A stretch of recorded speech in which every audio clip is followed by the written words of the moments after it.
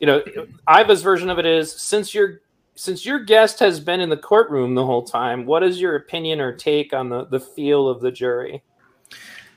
So the jury is a fairly old jury. So I'm 37, and I think there's one or two people that are my age or a little younger, and the rest are in their 50s, 60s, and 70s. Okay, so hopefully that brings with them some wisdom, right? There's one Hispanic male. Other than that, they're all white. And, you know, I'm an investigator, so I pick up things and analyze things that other people might think I'm crazy. But out of the 18 jurors, only 4 of them have been wearing a mask. So I'd like to think that those not wearing a mask are more on the right, and those wearing a mask are more on the left. So, I mean, that's just one little piece of evidence, and it could go either way. But, you know, usually, you know, I'm vaccinated. So, you know, I got the Dollar General one, the Johnson & Johnson. So I guess I'm supposed to have my period or something. But you'll become a real woman now. You know, I'm vaccinated because I trust Americans who do this science stuff.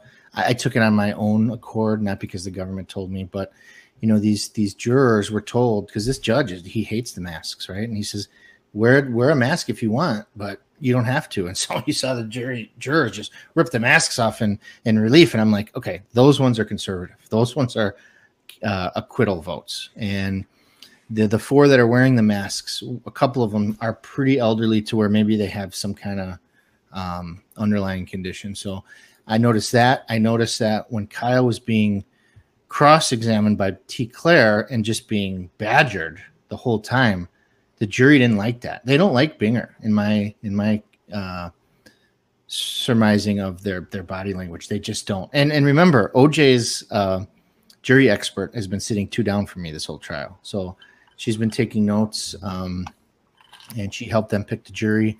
So the jury is older. They're white, and they kind of look like Harley Davidson, like a lot of them. So I think these are going to be people that are going to, you know, they're going to say, let this kid go. And that's was there any direct reaction when Kyle started crying? Did you notice any body language changes? Yeah. You know, they were upset because at the same time, so I've been sitting next to Wendy Rittenhouse throughout the trial. She's Kyle's mother. You know, she couldn't help it. I mean, they're trying to put her freaking kid in prison. I mean, it's just so sad. Yeah. She looked crushed. And the jury seemed very, very sympathetic to Kyle. I mean, he's got a set of brass balls too. I mean, he got on that. Many people said he didn't need to go up there on the jury stand. The state did not prove their case.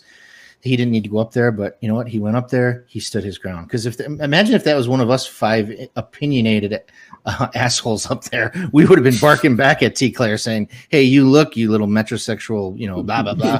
What would you have done? Would you just crawled into a ball and sucked your thumb? No, you know. So I mean, Kyle showed some restraint, and I'm proud of the way he testified. And I think the jury was sympathetic to him as a kid who was scared. I do want to comment only in that I think it's sad that we have to divide something like this in lines of right versus left. Like, and it's funny because at the beginning of my documentary, I literally post a picture of my Bernie Sanders ballot. And I did that. Unfortunately, that meant that some right-leaning people immediately turned off my documentary. But I did it because I was so sick of people saying, "You're a right-wing Trump, blah, blah." Like, because I'd done 5 versions of the video at that point. And I had so many people just say, "No, you're on the right, you're conservative." And I was like, you know, I just needed to identify myself. Like, look, guys, there's the truth and then there's not the truth.